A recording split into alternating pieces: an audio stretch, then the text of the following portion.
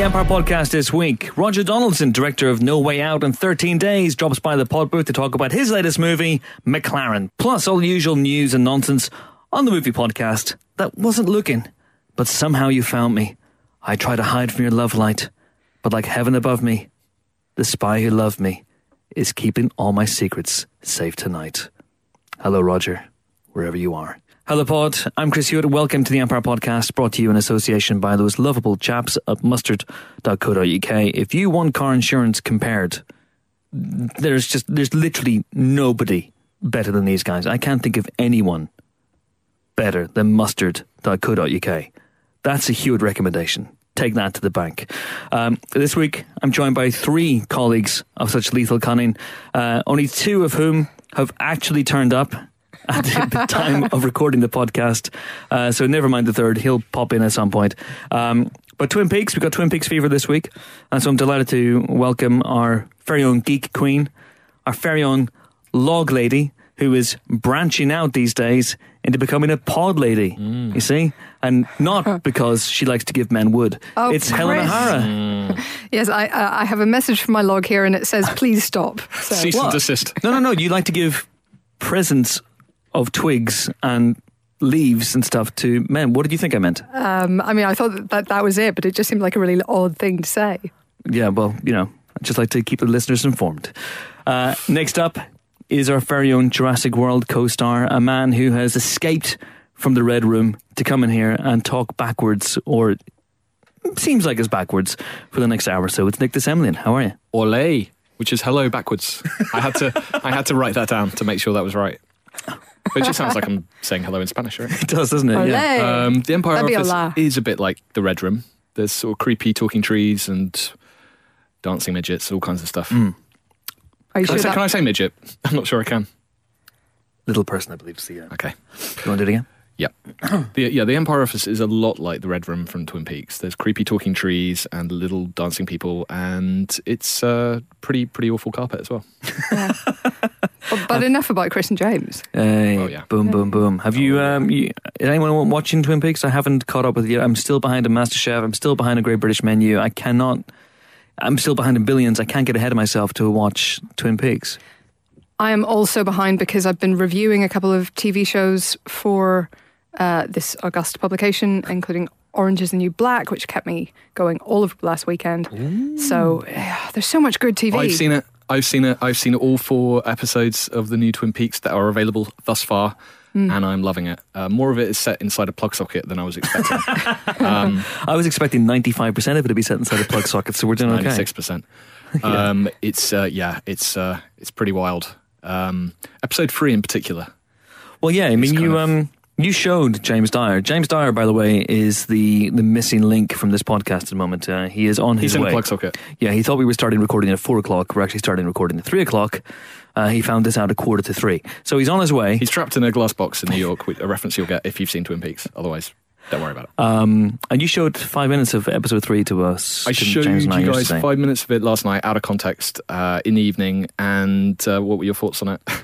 Well, as a Twin Peaks fan, I was okay with it. It seems more Inland Empire-y than anything necessarily in Twin Peaks. But James, who is not a Twin Peaks fan or a David Lynch fan or fan of anything, really, let's be honest, he was a bit nonplussed by the whole thing.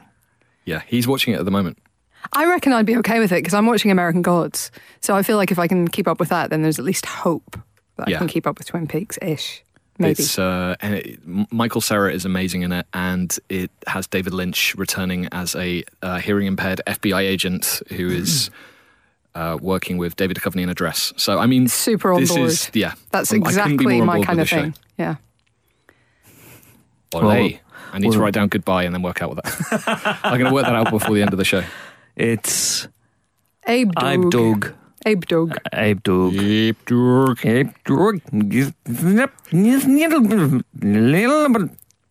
is Empire Podcast backwards for We Have a Question. Ooh, how exciting. We have a question. And the question comes from podcast question poser regular NC Low via Twitter, who says, since miracles can happen, I don't know what this is in relation to.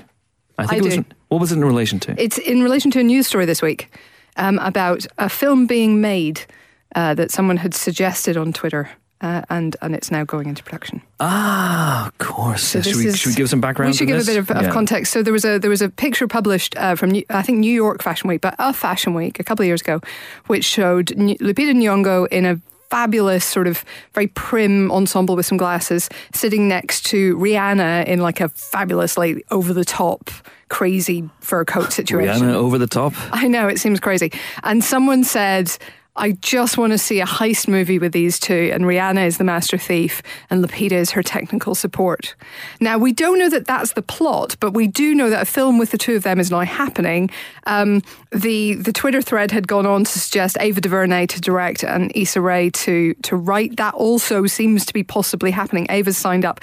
Issa's in talks. This is pretty cool, honestly. It's a pretty cool idea. And what's happening? I actually genuinely hope it is a heist movie because I think they'd be great together. This is happening. Get with it. So what's the question now? Well, can any good come of this? Yes. Did you hear the bit where I said Rihanna and Lupita Nyong'o? Wait a second. And Ava DuVernay? Yes. Right. But is the plot going to have them trapped inside the internet? Is it? No, I think it's going to be like an actual film. It should be like Inception, and they're literally trapped inside a meme and trying to get out. I think it should not be like Inception. We've all done tweets that deserve to be films. Yeah, okay, sure. Yeah, absolutely. But anyway, it will follow Ava DuVernay's work on A Wrinkle in Time, which obviously comes first. So this isn't imminent, but Netflix is producing it, and it is a thing that is The world happening. is a crazy place. Maybe Getting crazier. Maybe Natalie Lowe's question can be turned into a film as well. Inception. It could be a trilogy. You're not thinking big enough. But what is the question?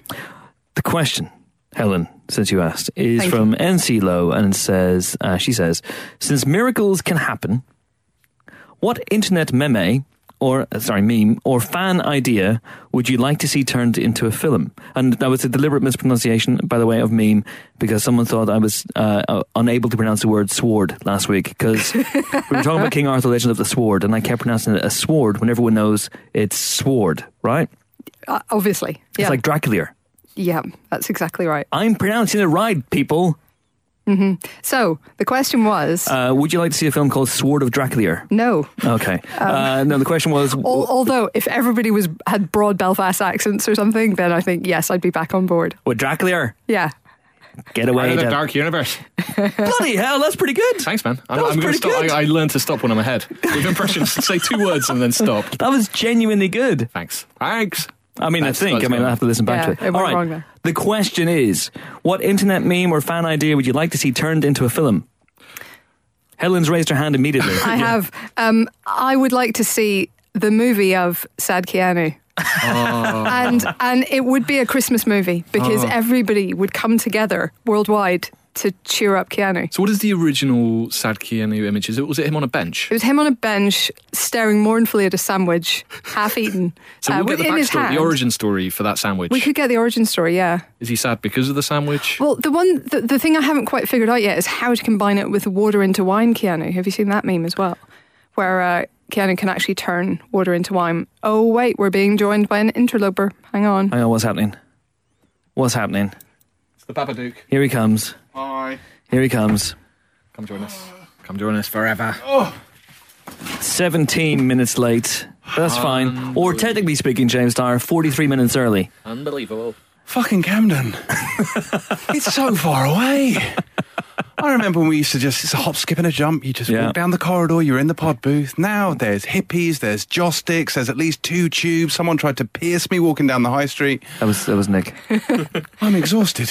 There you go. Well, we're just about to tackle this week's question. Okay. So thank you for Danny to join us. You're welcome. So the question is, which internet fan meme or fan idea would you like to see turned into a film? Helen has already got the right answer, which is Sad Keanu. The movie. The whole world comes together to cheer Keanu up. Come on. Yeah, Who doesn't okay. want to say that? Yeah. Okay. I mean, he was a bit sad in John Wick and John Wick Chapter 2, wasn't he? But they cheered him up by killing everyone. killing everybody. Yeah. So maybe he'll kill everyone with the sandwich in this one. Instead of gun fu, it's sandwich fu. There were pigeons as well on the ground, Pigeons if you and remember. villains. So. I mean, this is all coming together. Can he team up with Happy Leonardo DiCaprio? That's my other... I've literally got that written down. I mean, let me just verify this. Happy Leo, Sad Keanu. Yes, she has. The whole she cinematic has. universe. And Success Kid. You remember the one, the kid going, doing the sort of fist pump, that sort of chubby toddler? No? Don't remember that, no. No, He or she may have grown up by now, which might be difficult. It's still used on all kind of... our company sends it around whenever they want to say, hey, we're sending around something free. You'll get success. So this is like the emoticon movie, the emoji movie. Oh, no, it's going to be better. But just in terms of everyone has one emotion. So it's sad Keanu teaming up with... well, no, but maybe like Happy Leo is just like a moment in the dance number that finishes the movie. Okay. There's a dance number that finishes the movie. I think there's a Midnight Run type movie here. I think we have Happy Leo. He's very much the Charles Grodin character. He's the motor mouth who just won't shut up. And then you have Sad Keanu, who's the taciturn, angry Robert De Niro character. I got 2 words for you. Shut the fuck up. He's that guy. And they're attacked by mobsters. And pigeons. And pigeons. Success kids. The good feathers. Drug-dealing pigeons. The with good feathers from Animaniacs. Oh, yeah, I saw that. Oh, yeah, the drug-dealing pigeon. Was a pigeon drug-dealing? Or was a pigeon just a... I think the evidence is pretty overwhelming. The pigeon was a mule. Yeah, it's a patsy. That's just confusing. Will we get a cameo from Irma Gerd girl? Oh, that would be good too. And leave Britney alone, boy. And the dancing baby. And the Star Wars kid. I mean, this is making the...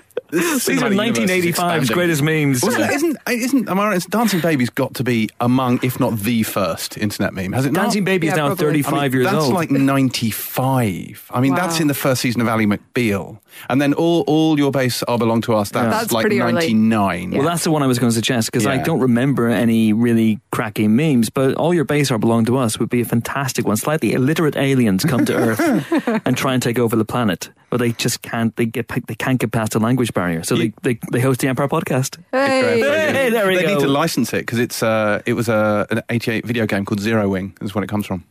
So yeah, I knew there was a reason we got you in the podcast. That's why I'm here. I'm going to say the correct answer to this question is, of course, The Ballad of Leroy Jenkins. I thought you were going to suggest that. Yeah, absolutely the film that I would pay to see. So what's the plot? At least he has chicken. You're pitching this to a studio. I'm pitching this to a studio. Structure? Well, funnily enough, during a raid at Upper Blackrock Spire in World of Warcraft, you asked for it. You did ask for it. The paladin Leroy Jenkins charges into the rookery and aggravates a room full of angry whelps. So is the film you're pitching just a sort of overweight teenager at a keyboard? Is it like a disaster movie for Leroy Jenkins, and then the whole film is his redemption?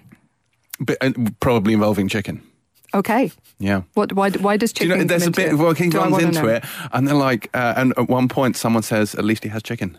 I don't really understand the reference, but that is one of the lines in the video of We're through the looking glass. Good times. I saw. It's a very fresh meme. In fact, I think it was only made yesterday. But I saw an image. No, not made. Might be Donald Trump at the Vatican with the Pope. But someone has photoshopped in all these great horror icons, including the twins from The Shining, Damien from The Omen, the Babadook, the Nun, and that's amazing. I want to see that film. That's amazing. I mean, yeah. So who would be the goodie in this situation? Is it the Pope? Is he the good guy who has to fight them all, including Donald Trump? The Pope is locked inside a chapel with all these evil forces. This was a better chapel. Oh, yeah. This was a better Dark Universe picture than the actual Dark Universe picture that they released this week. Which we'll get to, Which we will get to, obviously. But so it's like Die Hard, but with the Pope and with evil, creepy nuns and children. I would watch that. Whoever stars in this movie must be wearing the dress. The dress. They have to be wearing the dress. And in every other frame, in one frame, it's blue and black, and in the other frame, it's white and gold, and it strobes between them all the way through the film. That's terrifying, man. Yeah, the dress. That alone could make its own terrifying movie. Did I tell you, did you guys see the other week when I didn't go quite as viral as the dress, but I hit upon my very own dress-esque conundrum? I think one of you was sitting alongside me, I think, at the Guardians 2 big screening in London. And they put that poster up. The poster of one of the posters they released at the Guardians 2 movie, the Guardians 2 movie, that one, where they're all standing against a wall, leaning against a wall, looking really, really cool in black and white. And I was like, no one's looking at the camera in this. None of the Guardians are too cool for school. No one's looking at the camera. And then I realised that Zoe Saldana's Gamora is looking at the camera. Except, here's the thing. Genuinely, if you shoot this picture to people, 50-50 split. People would say she's not looking at the camera, and 50 people would say she is looking at the camera. So that's my own version of that dress. Is it white and gold? Is it black and blue? Take a look at home in your own time. Look up the Guardians 2 poster, black and white. Gamora is the only one looking in the direction of the camera. I say she's looking at the camera. Some people say she's looking off. Let me know what you think. Wow. Okay. It's almost hard to believe this didn't take off in the same way the dress Shut the hell up. I got 2 words for you. Shut the hell up. I think she's looking down into the side. It hasn't got the She's making of a not. fantastic She's not. 100-minute film, though, does it? Someone looking slightly towards the camera for 100 minutes straight. I don't know. We just saw something that... I have another great idea for this. Yeah. And Chris, I think you're really going to like this. Is it... yes, okay, what is it? Dog Rates, the movie. Oh, great idea. I don't know where I go with Would it. watch 12 out of 10. There you go. So there's a website called Dog Rates that basically there's... All they do is rate dogs. yeah, it's this guy Nelson, I think is his name. Anyway. Sorry, you said rate, right? Rate. Okay, With a T. Very important. carry on. That's so wrong. Yes, so it's a great website and they rate cute pictures of dogs. And I love dogs. Yeah. So, I've got one more. okay, go on. Civil War Nicolas Cage. Now, there's a famous black and white photograph from Civil War. And Nicolas Cage is in this photo. Oh, yeah. And it looks exactly like him. I don't know what the movie is. Maybe it's the real life Nicolas Cage going back in time to find out if that's really him. And actually this brings us back to Keanu because there's a 19th century picture of Keanu out there. I'm not kidding. Right. And weirdly, Kim Newman found a picture of me at a girls' school in the 1920s. That he took? Or someone who looks like me. So, maybe there's a... Yeah, you didn't deny that, did you, Helen? You didn't deny that at all. How old are you? I'm very well preserved, Chris. Okay. Forever sleep. Just a very quick thing, because I use GIFs quite a lot, because that's what the kids do. And I often deploy there's 2 GIFs from Curb Your Enthusiasm, which I love. There's one of Larry David pretending to faint. To get out of something horrendous, but in a really bad way. And there's also the Jerry Seinfeld one where he goes to see the producers and he leaves the play and he just puts his hands up and goes, "No, I've had enough of this." I love that GIF. Do you guys use other GIFs? Do you use anything like that? I will say the Star Wars app, the official Star Wars iPhone app, has a GIF for every occasion, sorted by emotion. It's awesome. I recommend it. Really? Yeah. I use that a lot. Also, anything from Predator. I use Terry Crews dancing in Brooklyn Nine-Nine for most occasions. Captain America either tearing up a log or holding a helicopter for most occasions. Yeah, I've got a lot of Avengers GIFs I go to. And Tina Fey and Amy Poehler high-fiving for most. GIFs are great. high five. They're very addictive. There is one for every occasion. I've been dipping into the Twin Peak GIF archives recently and found one of Dale Cooper looking very sleepy and spilling coffee to denote people who stayed up till 4 a.m. to watch it. Lunatics. But yeah, there is one you can type in anything and there'll be a hilarious GIF. Happiness must always be Flash from Zootopia. Flash The slow motion grin. Oh, yeah. Oh, the sloth. The yeah, sloth. he's amazing. Yeah. It's called Flash. Flash, I yeah. never knew the name. Irony. There we go. That's right. Interesting. Okay, I hope that has appeased NCLO. And if you want to have your question read out in the Empire Podcast, you can do so by sending them in via Twitter, where we're at Empire Magazine. Please use the hashtag Empire Podcast, or chances are we won't see it. You can also Facebook us, where we're Empire Magazine, and you can email us as well at podcast@empireonline.com. Okay, let's start off with the movie news, and we're going to start off with some very sad news that broke this week. That Zack Snyder is stepping down as director of Justice League to be replaced by Joss Whedon. We don't really want to go into the details. They are out there if you want to look at them, but he's had a family tragedy, and so he and his wife Deborah Snyder are stepping back from that movie, and Joss Whedon, who was on board already to do some rewriting for some additional shooting, is going to step into the director's chair, basically just to shepherd the movie towards completion. Yeah, so I think they've got a couple of weeks now coming up here in the UK of additional shooting, and obviously still editing and so on left to be done, and finalising of effects and scoring and that kind of thing that all comes into this stage of production. Basically, Zack Snyder wanted to stick with the November release date. He initially thought he'd sort of get through this time by throwing himself into work, and then came to decide that was not working, and that was not working for him and his family. So he has completely understandably stepped away, and Whedon's stepping up. So I mean, just all our best, really, to the Snyders and to all their children as well. And we hope that they get through this horrendous time. And best of luck to Joss Whedon, stepping up to a huge job, which I'm sure is fairly well on, but it's still no easy thing to step into another director's shoes. And best of luck to all involved, really. Yeah, especially whenever the statement was released this week says that, he has to adhere to the template that Zack Snyder has created, and so it's more of just a shepherding job, I think. But this is not suddenly going to turn into a Jossathon. Yeah, but it's very, very sad. I'm sure you guys have all interviewed Zack Snyder and Deborah Snyder. Yeah. I've done so many times over the years, going way back to 300, I think. I did 300, yeah. Yeah, you did 300. And they're really, really, really great people, and we wish them all the best. And hope they can get past this really tricky time. Okay, so what else is happening in the world of movies this week? Should we talk about the Dark Universe? Let's do it. We talked about it earlier on. Let's seal the deal. All right. Well, Universal released, it was the first group photograph of all the stars of the Dark Universe. So obviously Tom Cruise will be seen in The Mummy very shortly as paramilitary archaeologist, and I can't remember his name. Nick Morton. Nick Morton, okay. And Russell Crowe as Mr. Jeff Hendricks. Jeff Hendricks. No. Dr. Henry Jekyll, That's I think. it. Yeah, That's there the we one. go. From the book, Hendricks and Jekyll. The other two people in the photograph are Johnny Depp. Indeed. Three people in the photograph. People. Yeah. There's 3 people. So there's Johnny Depp as the Invisible Man. All too he's visible in this case. disappointingly visible. Yeah. Sophia Boutella. Oh, yeah. Is it Amanette? Amanette. The Mummy? Mm-hmm. Yes. Yes, that's right. Javier Yes. Bardem, obviously, as well. Frankenstein's monster is in there too. And the picture is appropriately quite dark.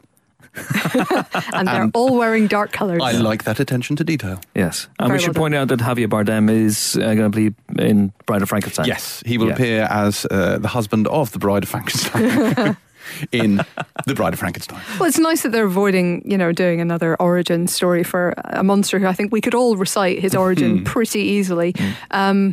Obviously, there's still lots more casting to be done. That's going to be the next one. That's going to be Valentine's Day 2019. So there's a romantic night out. There was one going to come out in 2018 which they hadn't named. I imagine that might have been The Invisible Man, and now it has become invisible, and who knows whether he'll show up in this next one. How are you feeling about the... There's a lot of star power. I got to admit, it's cool seeing Tom Cruise and Johnny Depp next to each other. Yeah. That's true. I mean, I'm guessing they'll be in a film together. Do you think they'll actually be in the same film? Well, listen, it all depends on whether our theory is correct and Cruise is the glue that holds these movies together. They're saying at the moment that and of course you could argue that, before we get into that they're running before they can walk, announcing these movies before The Mummy comes out, and we don't know how The Mummy's going to do or how it's going to be received, but they must be fairly confident. And Bill Condon, as a director of Bride of Frankenstein, is a very, very interesting choice given his history with James Whale and Gods and Monsters and all that sort of stuff. He feels like a very safe pair of hands. Yeah, he does. After Beauty and the Beast, I think everything he does is very well thought out and very polished, and Beauty and the Beast was excellent, I thought. And if he's that big a fan of James Whale, he's probably that big a fan of the original. And so that's going to give it a real texture and a sort of a historical depth to it. That gives me real confidence for that one. Yeah. The Invisible Man, I mean, can it live up to Chevy Chase? I'm not sure. Or Kevin Bacon. I mean, Yes, right, Hollow Man. Yeah.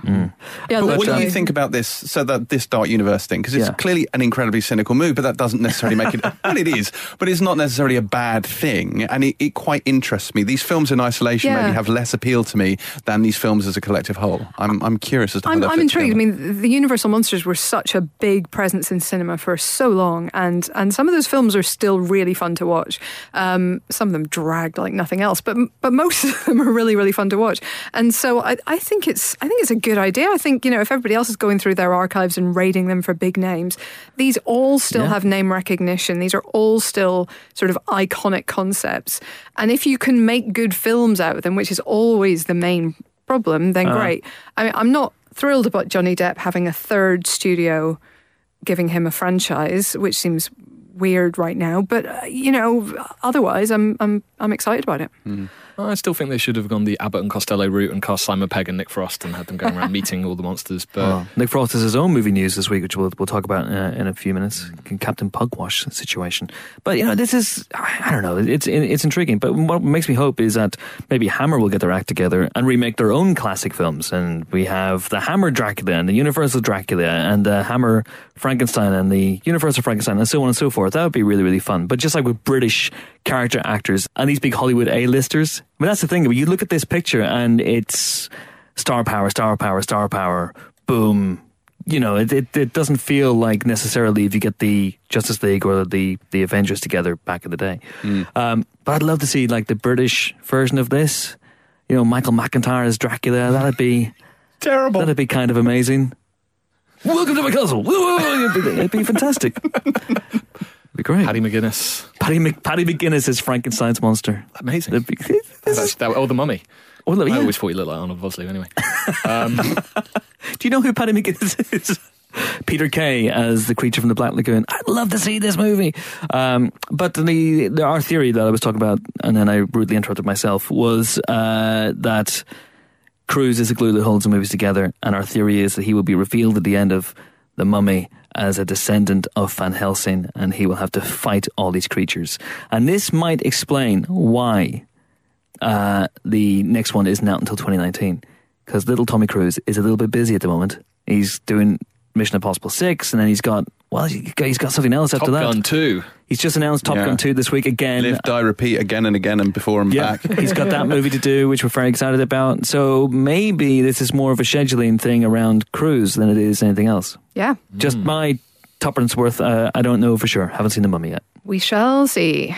Hey, well, we mentioned Top Gun. There was also news this week that Joseph Kosinski is the frontrunner to direct. Obviously, he has form with Tom Cruise. Yes. And he knows his action, so it's not an impossible thing. He's got the firefighting drama Granite Mountain, which is out later this year, so presumably after that, as far as we know, his schedule is clear. So yeah, it could be an Oblivion reunion for those two. Wow. It's exciting. Do we think this is going to happen? We've been talking about Top Gun 2 for years. It is one of those things I'll believe when I see it in production. The most important question that we need to ask, is Kenny Loggins still alive? Because if he's not, really, this can't go ahead. I believe he is. He was in an episode of Grace and Frankie. Excellent. I don't believe he's Kenny Logouts quite yet. That's the kind of headline I would have used on the obituary back in the day, and probably been pilloried for it. Do you want to tell the good listeners what you did once? God. So... Confession is good for the soul, James. Yeah. So Michael Kamen, the great composer, Michael Kamen, may possibly have died a while back, and it was a different time. We were young, we were free, we were reckless, and I wrote an article with the title "Kamen Went." Oh, James. James. It's possible it wasn't. I mean, it wasn't a top pun. Well, quite. How long did that headline stay up? It didn't. It never came down. Really? I was very, very bloody minded. I weathered the criticism and just dug in. I doubled down on the whole thing and refused to change it. It was your own in Russia fact, probe. if the website search worked, you could use that, and it's probably still up there. Google it. It might be there. Find it. Even now, hashtag too soon. Really is. That's extraordinary. Wow. No, but do you remember when Alec Guinness died and all the newspapers used headlines that would have had him spinning in his grave? Obi-Wan is at one with the Force was one that one of the tabloids used. That's bad. Oh my God, what's wrong with you people? That's not even a pun. And the man was in Kind Hearts and Coronets, apart from anything else. My God. There is some other news that we should discuss. Big stuff this week. So there was quite a bit of Spider-Man news. There was a final trailer for Spider-Man Homecoming, which was a lot of fun. Recommend having a look at that if you haven't already. Tom Holland has also been announced to play a young Nathan Drake in Uncharted. Yes, Which Tom Holland? Nick is not impressed by the this. historian is going to play the young... He's far too old. Nathan They Drake. should cast the director of Fright Night instead. He's much better. Just right.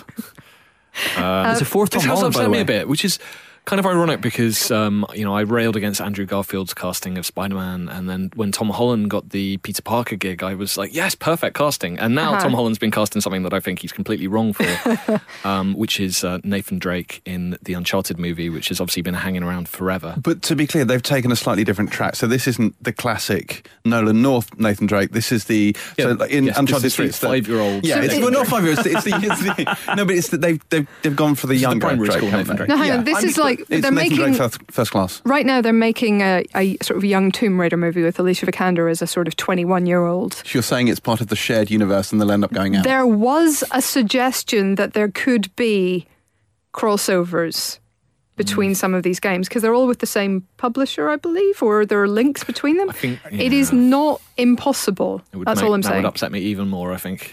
Tomb Raider is owned by Square Enix, I think, and it's PlayStation that published Uncharted because Naughty Dog are the creators. I did definitely read this. It's on possible Wikipedia. there's some kind of deal that ties them together. They're not owned by the same people, but yeah. I mean, let's hope that never happens. Well, that feels unnecessary because they're both kind of lone wolves. And they're both, the game's the same. So yes, it does feel slightly redundant. But this is a funny thing to do. It's an odd thing to do. Yeah, Like I mean, look, if there had been a lot of Uncharted films already out there and you decided to do like a prequel origin story thing, I get it. But this is the first time you're introducing the character to lots of people. Why not have him be like he is in the games, which is what people like, which is the whole reason people are making this film? Because there's young Nathan Drake in the most recent game, but he's very, very young. But I think this is more equates to, in Uncharted 3, there's a sequence where he kind of first meets Sully for the first time, where he's kind of like an errant teenager. Yep. It's kind of that. There's a couple era. there's a couple of flashbacks in the games, but They're not high points in the games. I don't really want to watch a film about it. yeah, I mean, maybe they're trying to get away from Indiana Jones. Maybe, it's yeah. very much in the same ballpark as Indiana Jones. In fact, they even got Harrison Ford to play one of the games in one of the most awkward videos you will ever watch if you go to YouTube. But aren't they just getting it closer to young Indiana Jones? That's what people want. That's what people want, Helen. More young Indiana Jones. I'm not happy about this. No. I'm really unhappy about it. Is Michael Cera going to be cast as Sully? I just, But you're liking him at the moment. He's very good as Wally Brando in Twin Peaks, but I don't want to see him as Sully. Hands off. Fair enough. Okay. But we'll see. You never know. Wait, I've just done digging and Tomb Raider was wrong. It's Tomb Raider possibly crossing over with Just Cause, Hitman, Deus Ex and Thief. Yes, those are all. I mean, that would be the crossover to end cinema, I think. Let's never see I don't think that. it'll happen. The I don't shared think it's universe happening. thing is getting out of hand. I mean, we're going to cross over the Picture House podcast next week. Yeah, the That'd be shared pretty cool. podiverse. There was other Spider-Man that, news, actually. though, just to get back to Spider-Man Yes. for a second, which is Tom Hardy being cast as Venom for Zombieland director Ruben Fleischer for a Venom movie in October 2018. Yeah. Come and face me, Spider-Man! I liked Chris's idea for this film. That it should Which just be is? called Brock. Yeah. And just have Tom Hardy stuck in traffic for 90 minutes. 'Cause this is the On his thing. way to see Spider-Man. As far as we know, the Marvel-Sony deal is such that these Spider-Man spin-offs won't contain your actual friendly neighborhood Spider-Man. He won't be in them. Yeah. So Tom Holland will be off trying to grow a moustache to play Nathan Drake. Desperately, facial hair. For the benefit of me, because I don't I don't remember a whole lot about Venom. Like Spider-Man 3, I blocked it out almost completely from my mind. All I remember is the bit where he dances down the street. And Yeah. Eddie Brock is a photographer for the Daily Planet. He's Yeah. also a bodybuilder. The Daily Bugle. not Daily Sorry, not Daily Planet. Sorry, comic. That's one shared universe too far, I think. For the Daily Bugle, and he inherits a symbiote when Spider-Man rejects it. So the symbiote is like a jilted lover, and it teams up with Brock, and and he's jealous of Parker's success, and it's a whole thing, and they hate Spider-Man. Although Venom's become quite the anti-hero in his own right. He's got a run of loads of comics on his own. Yes. He's more of a kind of he's become redeemed Yes. since then. It's been rather tedious, I think, the glamorization of Venom over the years. But Well, literally, I mean, I've said this before, but like, show me a bad guy who's been around for like 3 movies and not been turned Yeah. into a good guy. Or in this case, like comics. And he's one of those 90s comics characters that I just can't be having with. Well, I like the Todd McFarlane Venom stuff, and I think he's an interesting character. He's very muscular. He has a long sort of prehensile tongue and sort of slavering teeth and. this is whatnot. your Tinder profile, isn't it? That's true. I tend to use that. No, I don't know. I really like Venom as a character, and one of the reasons I hated Spider-Man 3 so much is because they ruined him. But Well, Sam Raimi, of course, did not want to have Venom No. in the movie and did it under duress. And I think you can tell by the sheer lack of interest in the character. it's cinematic passive aggression. It really is. I'll show you. never underestimate Tom Hardy, though. No, of course not. I would just add that as a word because Locke on paper was not the most thrilling. Lock of on Paper films. is a terrible idea, and yet it's great. And his performance kind of turn that whole thing around. Well, obviously, well directed and good script as well, but he was definitely a big ingredient. So, I mean, I don't know a lot about this. I'm a little skeptical, but we'll see. Possible red flag is the director, Ruben Fleischer, whose first movie, Zombieland, I thought was terrific. And then he followed up with 30 Minutes or Less, which, apart from being grammatically incorrect, was rubbish. And then Gangster Squad, which was even worse. So he's 2 for 3. 1 for 3. Well, in terms of being terrible. Let's hope that this one puts him back on form. Yeah. A couple of other very quick things to touch on.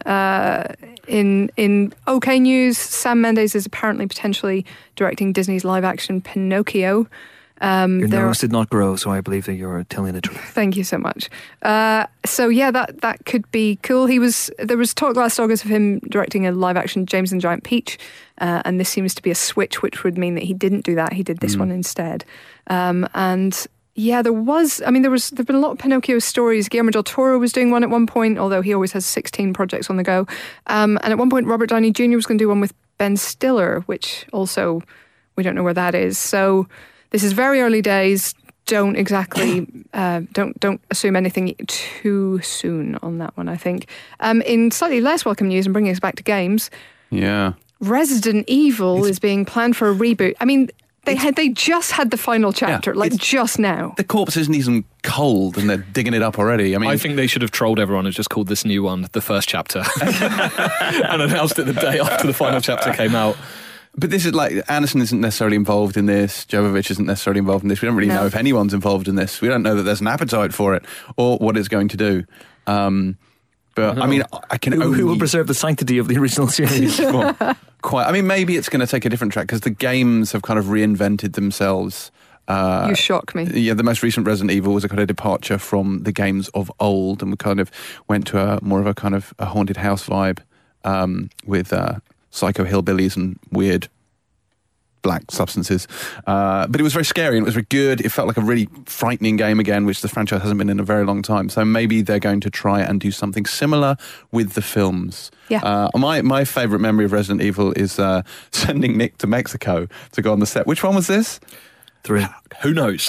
They flew you in like a cargo plane and then told you not to leave the hotel or you'd be promptly murdered. Yeah, it was one of my more frightening trips abroad.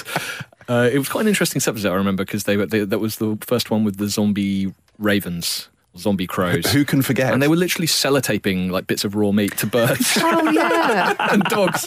And it was just, I'm sure it was slightly more advanced than that, but that was apparent. I think that was the third one, and I think that's the one that has the line about the virus dried up the rivers. Now, if anyone out there can explain that to me, I'm still trying to figure it out. Science. It's science. You wouldn't know San Helen, so there you go. But yes, we'll see. It's obviously like a huge brand name all over the world. Those films do well, don't they? The Resident Evil. They make a decent amount of money. I recently did a movie mastermind special with Mila Jovovich and Paul W.S. Anderson, where I asked him 10 questions about the franchise, the same questions. And one question I asked him both, but I didn't include it in the piece, was, as quick as you can you name all 6 Resident Evil movies? That's Go, mean. James. Resident Evil, Resident Evil 2, Resident Evil 3, Resident Evil 4, Resident Evil 5, and I believe the last one is Resident Evil 6. That is correct. Well done. There was a retribution in there. Apocalypse. And an apocalypse. Afterlife. There's an afterlife. There's an afterlife. Extinction. Aftermath. No, afterlife and the final chapter.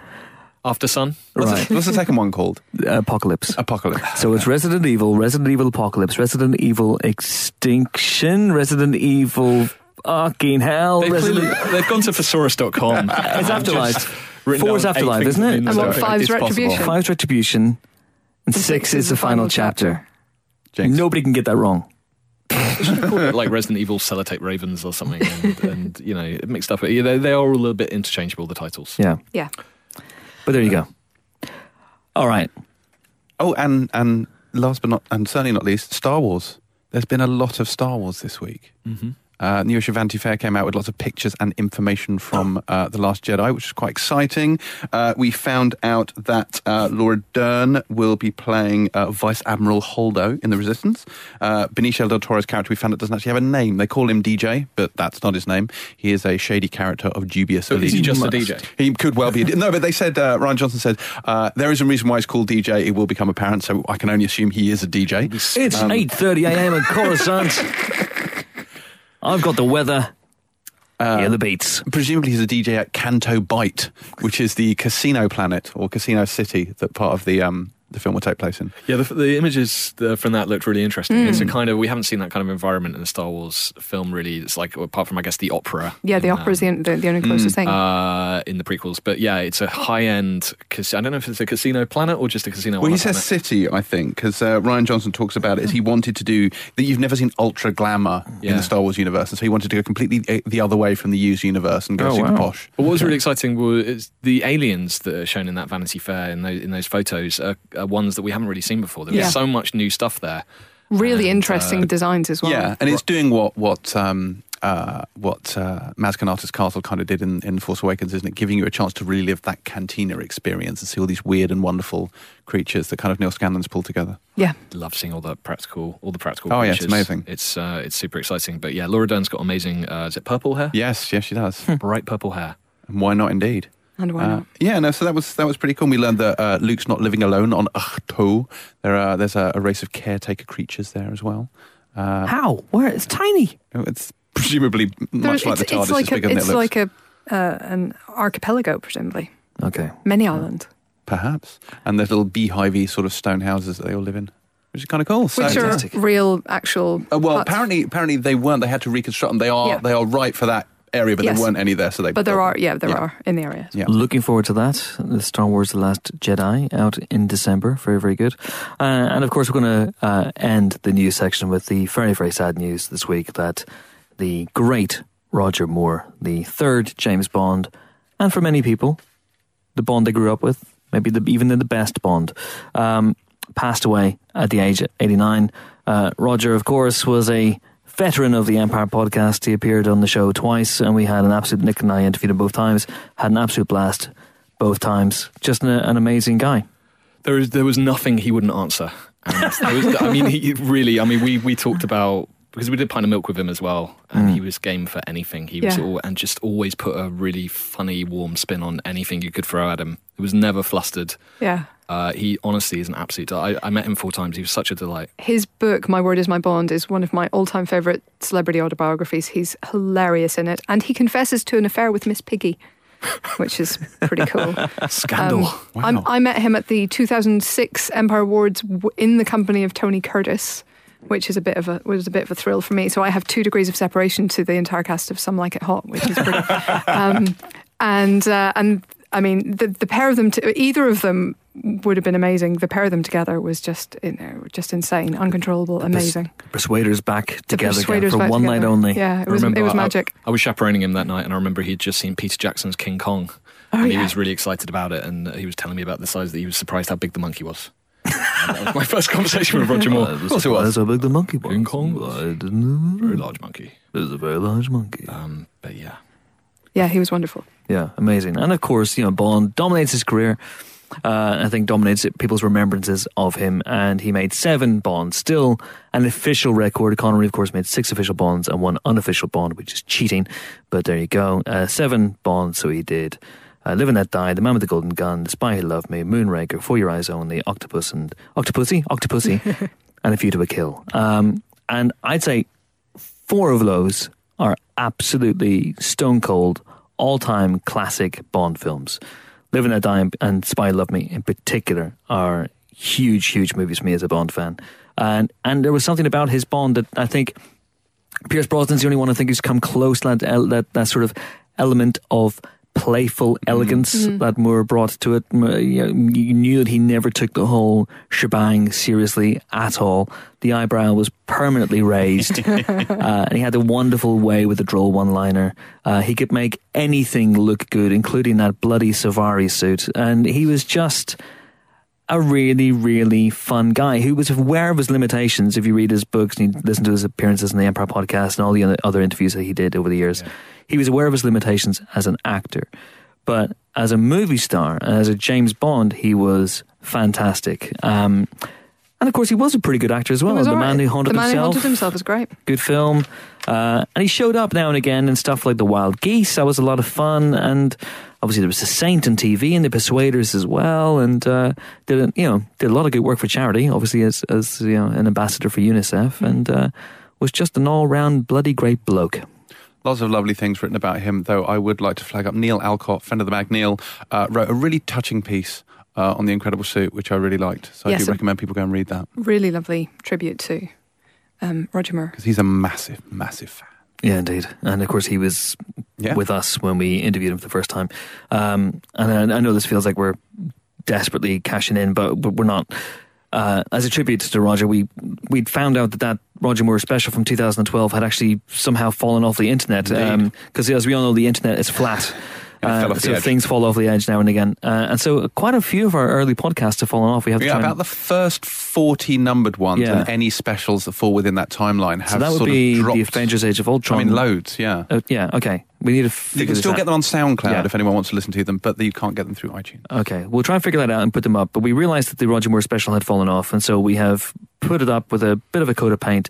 So it is there now for you to listen to if you fancy that, and it is. If you want to hear us attempting to explain the plot of Inception to Roger Moore and failing quite miserably, there you go. I hope he went away and watched it afterwards. Favourite Roger Moore moment, very quickly, Helen? I mean, I don't know, the double-taking pigeon. I was going to say that. I'm so sorry. God damn it. Double-taking pigeon. Jimbo? Pulling off his prosthetic third nipple, perhaps. Always a classic. All right, yeah. It's got to be the Union Jack flag parachuting off the cliff for the Stop getting Bond wrong. Lemon piping on the suits. But opening of Spy Love Me. There's that really, his Bond was particularly useless in many ways. Like he was someone who would walk into a hotel and just blankly announce that he was a spy, and he would. But I don't know. There's a bit in Live and Let Die where he seduces someone with a sip, doesn't he? He has a magnetic sip that he uses to undo his watch. The lady's watch. Yes, he uses to undo the lady's dress, and I don't think anyone other than Roger Moore could have got away with that facial expression at that time. That kind of, well, of course. Well, that's true of most of his facial expressions, in fairness. But he definitely was in on the joke. He knew. Yes. I mean, he talked to us about that, and he said, "You can't play this character straight because he's completely ridiculous. Yeah. Everyone knows who he is, and he's meant to be a spy." So he just went with it and just amplified it. I do think that's really interesting about him. I think every other Bond has tried to do Bond right, and I think Roger Moore just tried to have fun. I mean, he said it, I feel like if I'm having fun and you'll hopefully have a good time watching me have a good time. And so... If you want to see Roger Moore really having fun, watch the movie Boat Trip, or rather just skip everything else and just watch the Roger Moore scenes, because our writer Damon Wise turned us onto this, but Roger Moore is hilarious in this film, especially a bit involving a sausage. And that's your favourite Roger Moore moment. Yeah. It's amazing. I feel extraordinarily lucky to have met him, even for only a brief period, and he was amazing and a huge part of my childhood growing up, and he will be absolutely missed. The great Sir Roger Moore, who died this week. Okay, time now for this week's guest.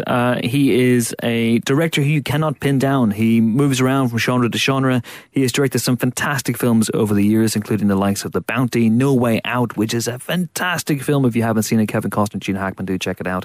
And 13 Days, again with Kevin Costner. But this week, Roger Donaldson returns as a director of a documentary, McLaren, which is about Bruce McLaren, who was the inspiration and driving force behind the McLaren racing team that went on to dominate Formula One.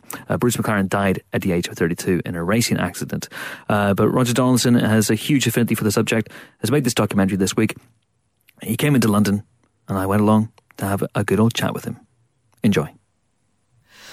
I'm delighted to be joined on the Empire Podcast by Roger Donaldson, director of McLaren. How are you, sir? I'm very good. Thanks for having me here. Thanks for being here. This is a bit of a tour of the world for you, isn't it? You come from LA? Well, it is. I've just flown from Los Angeles. I'm sort of starting to come awake. It's about midday now, so it's time to get up. Sorry, my questions will send you back to sleep again. Okay.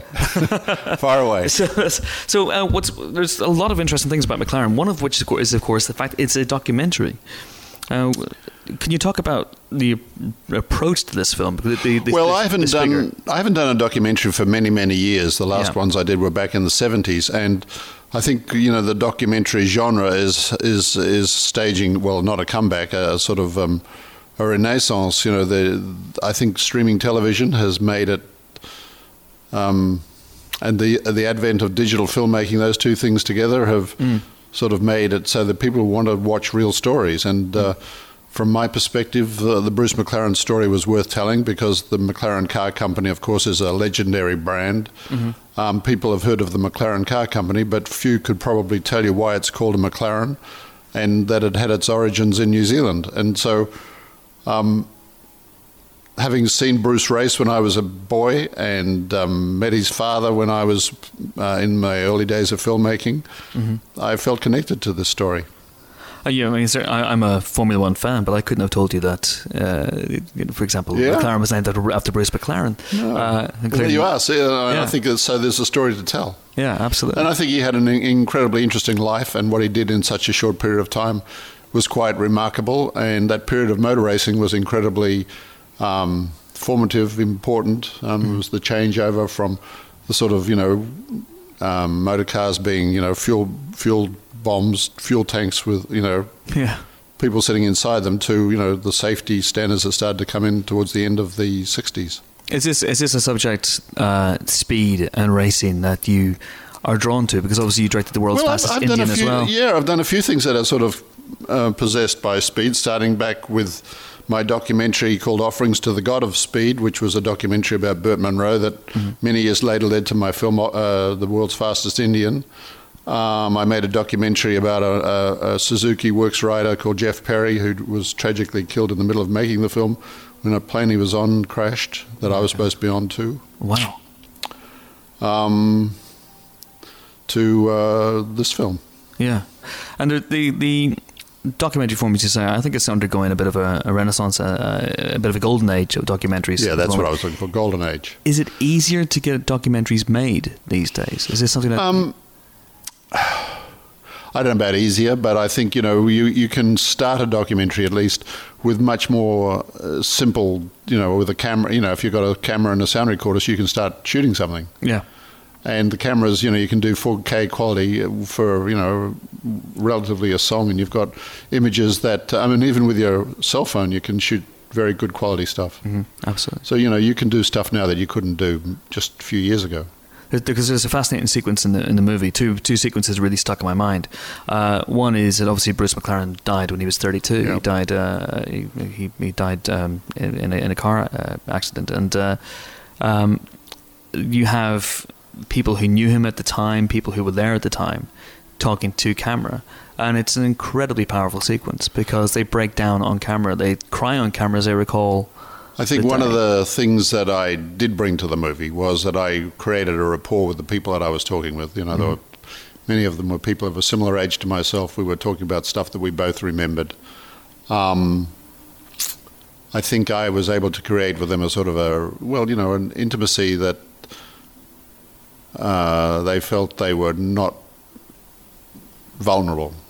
Because I think, one's instinct when you're telling these sort of stories is to keep your feelings to yourself, So the challenge for me as a director was to get them to communicate with me and ultimately the audience, because they're looking straight into the camera through how I filmed it.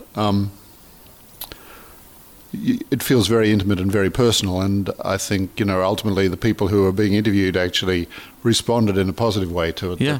They actually didn't regret letting their feelings out. They actually felt relieved by being able to tell it as they remembered it. So there was never any question of, should I keep these moments in, these very private moments where they reveal...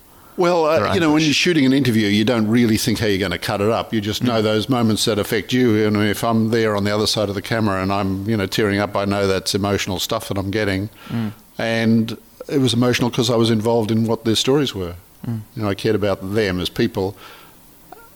I was, could imagine, how the loss they felt and the depth of their feelings, and how, because something had happened 50 years ago and they were still so emotionally connected to it that these were very, the relationships were very important to them still, and obviously they had great friendships at the time. Absolutely. And so there was a connection with the past and the present. Yeah. Because one person actually says your name. He says, "I'm sorry, Roger, it's coming back to me," which is... and there was a moment, do we leave that in or not? But it was...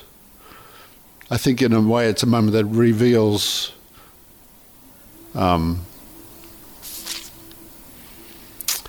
Phil died not long after we filmed him, actually. I think it was a surprise to us all. But Phil he really did... Enjoy is the wrong word, but he really appreciated the opportunity to tell his story of Bruce, because he'd known Bruce from the time he was 15, had gone to America with him, gone to the UK with him when he was a young guy. He'd run Jack Brabham's team, actually, and then they had then gone over and run Bruce's team. And then continued on running the McLaren team after Bruce died. So he had an incredibly long, important relationship with Bruce. Amazing. Obviously, Roger, I wanted to talk about some of your previous films as well.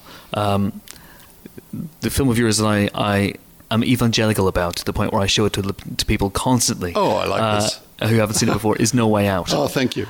Which is a fantastic thriller. What are your memories of that? Because it has an amazing, not to give it away, but it has an amazing twist. The movie has a twist to it, and one of the great things about the press was, at the time, nobody ever revealed that there was a twist or what the twist was. So it helped people's satisfaction with the film.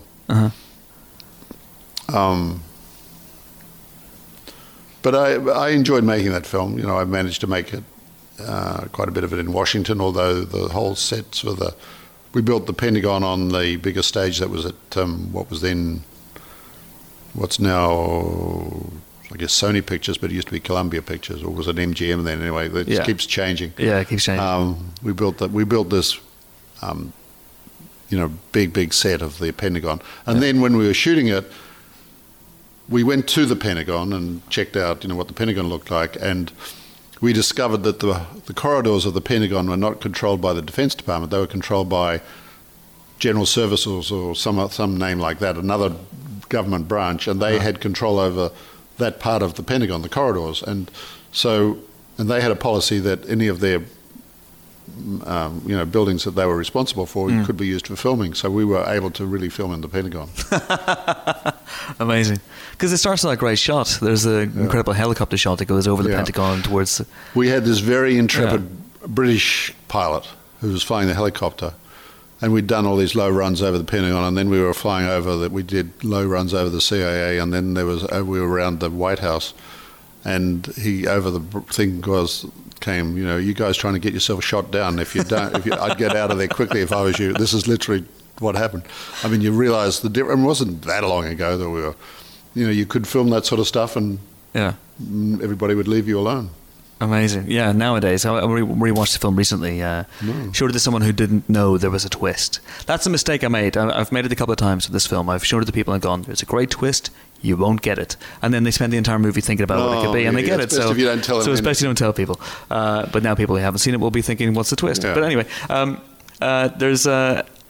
it's one of the films as well that established Kevin Costner, I think, as a... Yeah, I think it did have a big impact on his career. Yeah.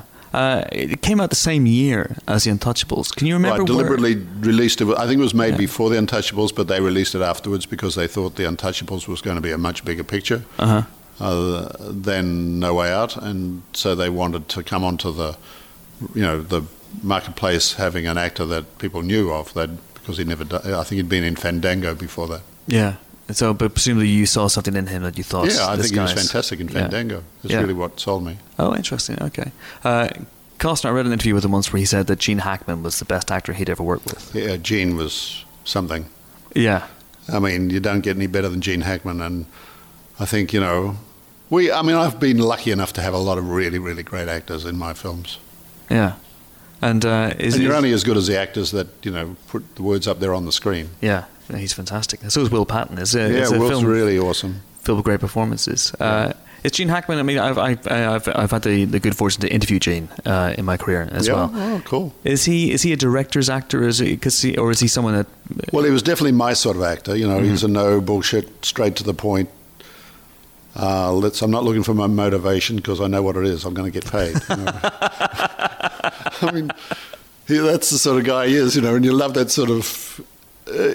But he also comes with a talent that, I think what his talent is, he has that really diabolical sort of smile and laugh to his performances. So when he's saying stuff, he just relishes the sort of how he's playing the Secretary of Defense in this film, and he's scarily good. Yeah. Does he do a lot of research? Did he do a lot of he digging keeps around? it pretty much to himself what he Yeah. does. He just turns up and does a damn good job. I know that. So he's easy to direct, and you basically just go action. Yeah, he says it. I mean, just everything he does, and you'll do another take, and it'll just be different. It won't be any better or worse. It's always good. Nice and easy. You can go home. Yeah, it's all right. And what's next for you, Roger? Have you? Well, I've got a few things in the pipeline, as it were. It's always trying to stay relevant. I've got a really great story called The Guinea Pig Club that is a New Zealand-based production that's set here in England, in East Greenstead, about a character called Ernie McIndoe. I think that's his name. God, I better get it right. You'll be fine on the day. I'll be okay. Anyway, it's about a plastic surgeon who, during the war, fixed up burned victims and came up with new techniques for helping them get through it and emotionally helping them as well. And it's a very moving story. Another one, a civil rights story that's set in 2006 in Louisiana, in a small town where these 6 kids got involved in a schoolyard fight and how it degenerated into a civil rights case. And wow, it was quite an amazing emotional story too. And then another one that's about the space program, about a character called Harrison Storms, who was behind the building of the Saturn rockets. And when the astronauts, Gus Grissom and the other 2 astronauts, were killed on the launch pad in that fire, it's about what happened with that congressional hearing and how he took the fall for what happened in the space program, continued on and, didn't stop, but it nearly did stop, and it was him taking the blame for what happened that made it. So it's an emotional story about what it takes to make big things happen. And then I've got a script that I have written with my daughter about a road trip that we took many years ago, where I drove her to college across America, and we got to the other end, and we were like, God, this would make a good movie, So we've written the script, but it's not the story of us, but it's inspired by us. Okay. So it's a story of a father and daughter on this road trip across the States and what happens to them along the way. Well, those are 4 very different projects. And so again, as you can see, that's just, I could give you another 40, but there's lots in the works, always. Is it harder to get things made these days within Hollywood? I wish it was easier. I wish I could just make, 4 films a year instead of... Wow, that's... the problem is it takes time to get them up. It takes time to get them cast. It takes time to get them financed. Takes time to finish them. Yeah. There's always a lot more work that goes into them than you ever would imagine does go into them. But I keep being lucky and getting to make more. Well, I wish you all the best. I wish you all the best with those 4, the other 40 you haven't told me about, and fantastic. And thanks indeed for McLaren as well. Thanks very much for talking to me. Thanks, Roger. Cheers. Okay, so that was Roger Donaldson, and now it's time for this week's movie reviews, and we're going to start off with it's a tumble of tepidness. It's like hey, there's a good one. There's a good film. What is it? Oh, the Red Turtle. Red Turtle. Okay, yeah. What's we can reach in? Oh, look, it's Pirates of the Caribbean, Salazar's Revenge. Everybody, yay! Let's talk about that. So Pirates is back, and wow. Okay, so sorry, that was mean. We meet young Henry Turner, who's played as a more or less grown up by Brenton Thwaites, who is on a quest to find a way to free his dad, aka Orlando Bloom. What? I know, or Will Turner, if you're going to get intra-universe about Yeah, it. because then he'd be Henry Bloom, wouldn't he, Helen? So he's trying to, he's on a quest to find a way to break his dad's curse and free him from having to be at sea all the time. And the way to do this, he thinks, is to find Poseidon's trident, which I think we all remember from The Little Mermaid. So he joins forces with a would-be scientist, Karina Smith, played by Kaya Scodelario, who has her own mysterious book of instructions that she reckons will possibly lead to something and connect her with her lost dad, of course. And in the middle of all this is Captain Jack Sparrow trying to steal money and failing miserably, and who falls in with these two and has to help them on their quest, basically, right? Basically. There's some other stuff going on. It's really complicated. Have you even mentioned Salazar? Oh, yeah, so there's Salazar. Presumably you want some revenge. So there's an evil Spanish ghost sailor called Salazar, who's played by Javier Bardem. Yes. And presumably having visited his wife on the last movie and thought, you know what, this looks like a giggle. And he was stranded in a place called the Devil's Triangle, the absolute worst instrument in the orchestra. Years and years ago, by a very, very young CG-assisted Johnny Depp. He escapes and comes after them all in a ship that is like a big giant shark thing that eats other ships. I will eat you with their garg. So that's basically it. I thought this was significantly better than certainly the last Pirates movie, if not the last 2 or 3. That's not necessarily high praise, but it did feel less awful.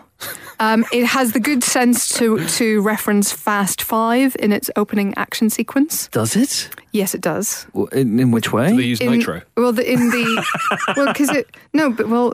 would be fun actually. But no, there's a scene with a safe being pulled through the streets of a town. Oh yes. I did. That did occur to me at the time. Yeah.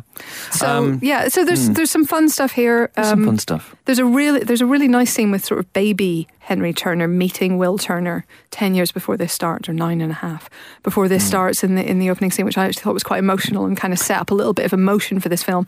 But some of the other attempts at emotion are less good, I think it's fair to say. Have you even mentioned Barbossa? Barbossa's in it. Jeffrey Rush is in it. Yeah. And so he has a fairly major storyline going on there as well. I feel I may have oversold the tepidness of this movie with my introduction, but this is okay.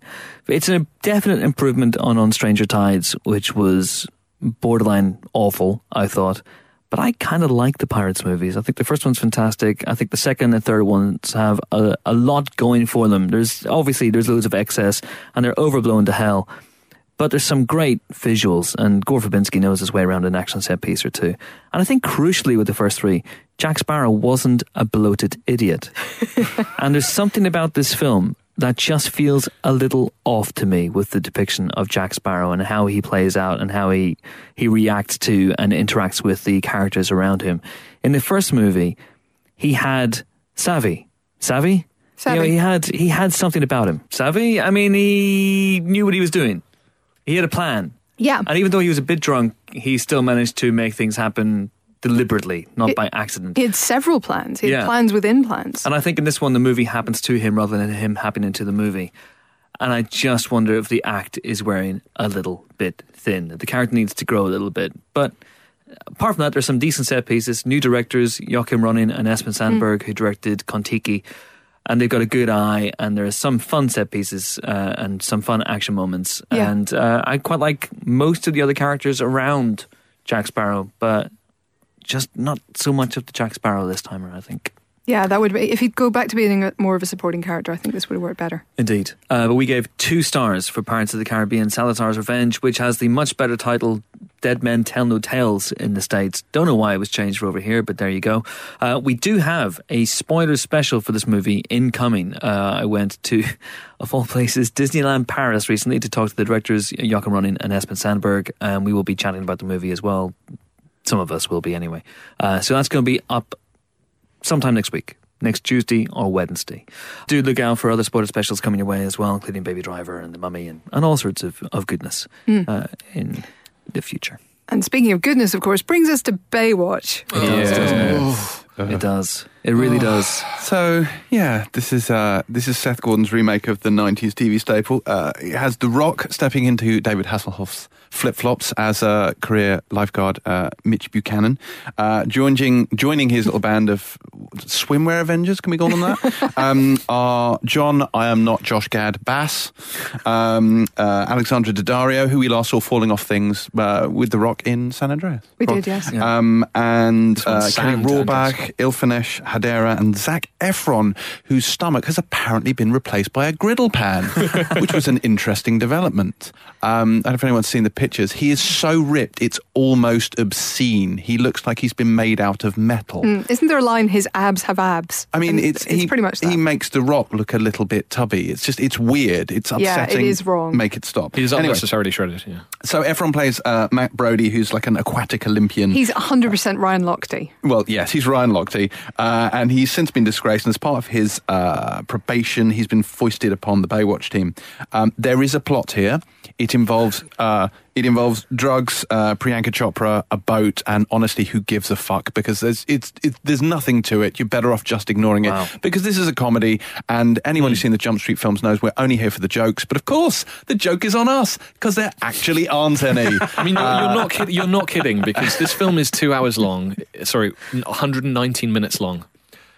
That's It feels like up. 4 hours. I mean, it doesn't. I honestly don't think it has a joke in it. What it has is The Rock doing a lot of improv. I'm guessing it's improv because it's not funny enough to him. It's along the lines of calling Zac Efron High School Musical and NSYNC, and he does that about 1.5 minutes once every 1.5 minutes, which is budget for Dr. 2 hours Cox from Scrubs. But there are no jokes in this film. I mean, what goodwill you have towards it is purely because of The Rock.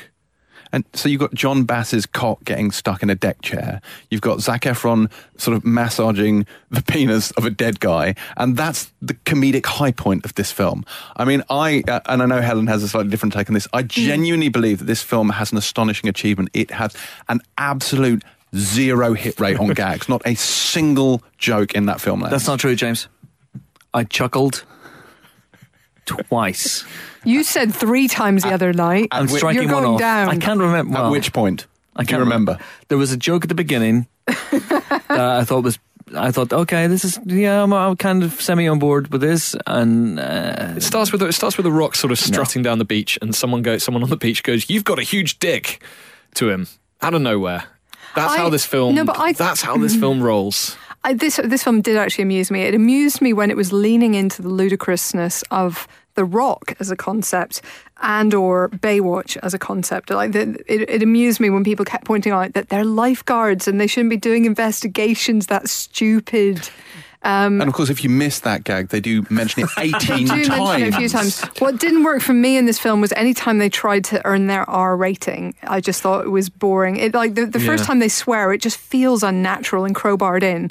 Yep. And all of the gross out humour was gross, but not necessarily humour for me. So I was like, if they just made a PG comedy out of this, I think I actually would have been quite happy. because the swearing's not inventive, like No. Ryan Reynolds and Deadpool with shit spackle Muppet fart and all that sort of stuff. And David Poland, who's a film writer in the States, tweeted something very apt. I think he was under embargo, so he was trying to hint about what the film is. If you have a film that is a family-friendly hit, a TV show that's a family-friendly hit, why would you then shut that demographic out of going to see the adaptation by just swearing for no reason whatsoever? It feels hugely misguided. A lot of it feels mean-spirited.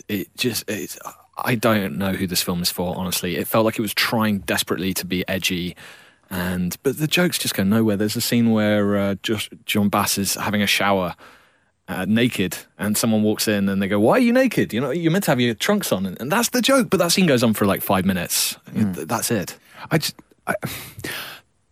The thing with Baywatch is it is quite objectifying, and they make a point of knowing that it's objectifying in this and having fun with the fact that it's objectifying. But just because you are knowingly sexist does not make you any less sexist. Whoa, honey. The men are 100% objectified in this as well. But the men have things to do. They have heroics, they have gags, they have, what's that thing? Yes, dialogue. And the women don't get a lot of any of that. They seem so heavily marginalised in this film, and it really, really bothered me. Did you just call him honey? Yeah, I did. Stop objectifying James. Don't object. Are you Helen-splaining to James again? Yes, I am. What's going on? The three actresses in this, I just felt sorry for them because they literally get nothing to do.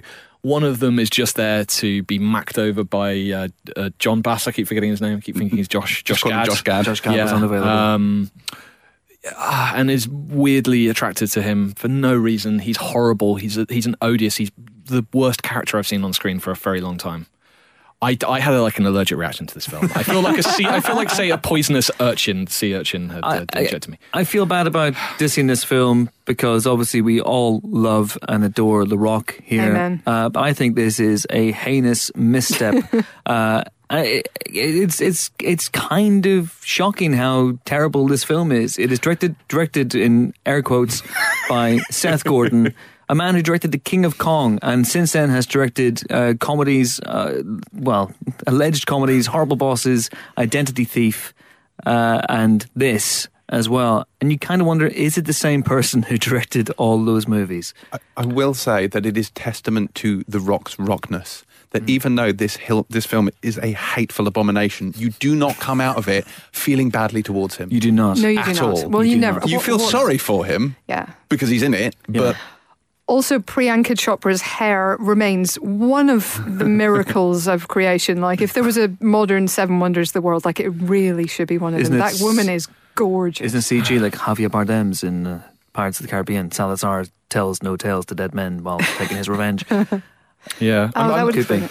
I'm looking at my notes from the screening, and I've got phrases penis in morgue, boring, and every character acts like they've got brain damage, and I can't remember the specifics context for that. Not so much note as a cry for help. We were looking at each other continuously throughout this film, begging for death. It was quite...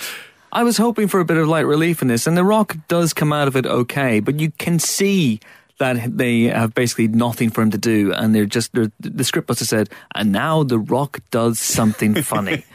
And The Rock is a great guy and a very funny guy, but he's not a professional comedian. And so he and Zac Efron, also not a professional comedian, can't improvise their way out of this when the script is a mere pamphlet. It's credited to 2 writers, the script, but there are 4 different writers credited with the story.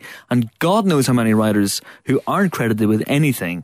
It is an absolute mishmash. It is the apotheosis of the sort of crude, cold-blooded, callous, overly improv American comedy that just is that Danny McBride was just complaining about. Precisely.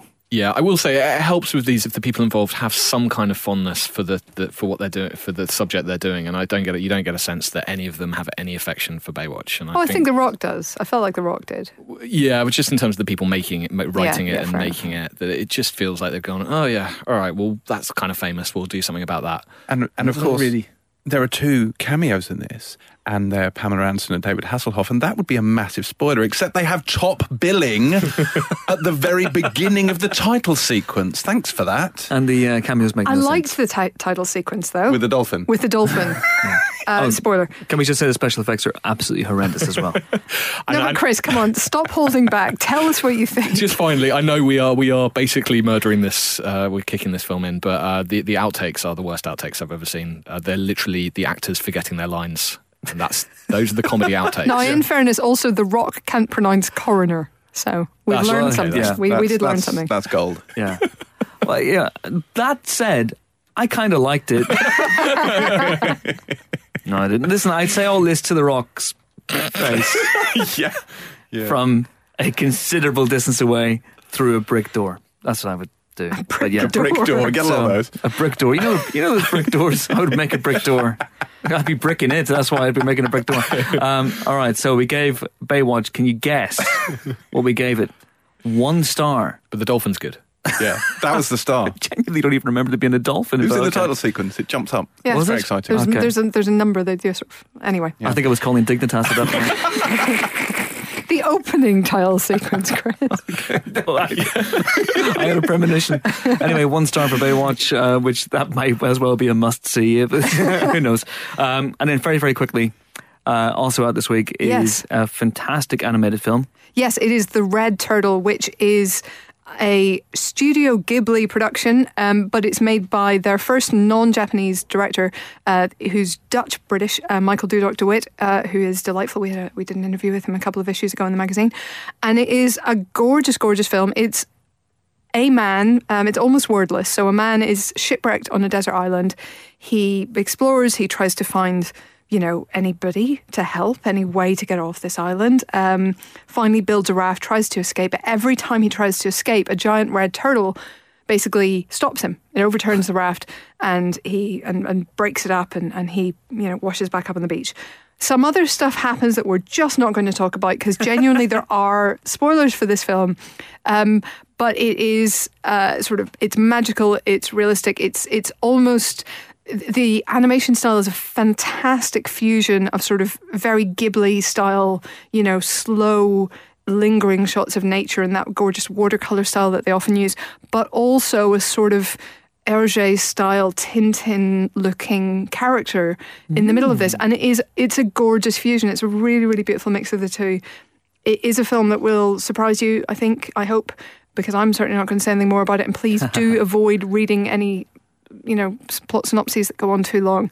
But it's just gorgeous. It's a meditation on nature and life and death and all of that stuff. And it's really, really lovely. And I don't want to say any more. It's very zen. It's like cinematic Xanax. You come out just feeling really calm, and it's beautiful. The music's lovely. Yeah, it is. It is definitely the film featuring a beach to watch this week. Out of the 3. Yes, out of the 3 aquatically themed films of the week, this is by far the best. Well, there you go. Who says we throw this shit together? 4 stars in for The Red Turtle, which I guess we would recommend. Someone asked last week, is Film of the Week something that we do as a regular thing? No, it's not. But, we do like to point out what film you should probably go and see out of the other ones we talk about. So The Red Turtle. I will say as well, also out this week, we have the Roger Donaldson documentary, McLaren. We gave it 2 stars. I kind of liked it. I think there's some really interesting stuff in here. And if you are a petrol head, I think it's got a particular interest to that group. There's the new film from Aki Kaurismäki, The Other Side of Hope. Phil is not here to wax lyrical about that, but we did give it 4 stars as well. Sadly, we don't have time to talk about it in great detail. And the new film from Christopher Smith, the director of Black Death, Creep and Severance, is Detour. And that is a twisty-turny, timey, thrillery type thing. So that we gave 3 stars to as well. It is a bumper week at the cinema. Red Turtle is a recommendation. And the other ones kind of aren't. But there you go. And that is it for this week's Empire Podcast. Join us next week for more film-related fun. We will be joined by... Not entirely sure at this point. I think we'll be joined by Tom Davis, the star and co-creator of the brilliant Murder and Successful. If you haven't seen it, do go and check it out. And who knows, maybe someone else as well. Until then, I genuinely have no idea. So until we're flying by the seat of our pants guest-wise at the moment, so it's really quite interesting. Until then, it is goodbye from Helen. Toodaloo. It's goodbye from James. Ta-ta. Actually, you got to wait for 20 minutes in this room. While we go, and then you just sit here and stew in silence. Say goodbye at the end. Yeah, precisely. Okay. 20 minutes of silence, and then James will say goodbye. That's what's going to happen. It's goodbye from Nick. Yep. If you remember all that time ago, I said hello backwards, and I never won not to hammer a joke into the ground. Are you being all Twin Peaksy? I'm being Twin Peaksy. You weren't here for that bit. No, what were you saying? Yep. Yep. Bye. Bye. Ebe. Ebe. Oh, no. I'll get it right for next week. Failed experiment. And it's goodbye from me. I'm off to give Nick much needed lessons in talking backwards. Thanks for listening. See you next week. Bye.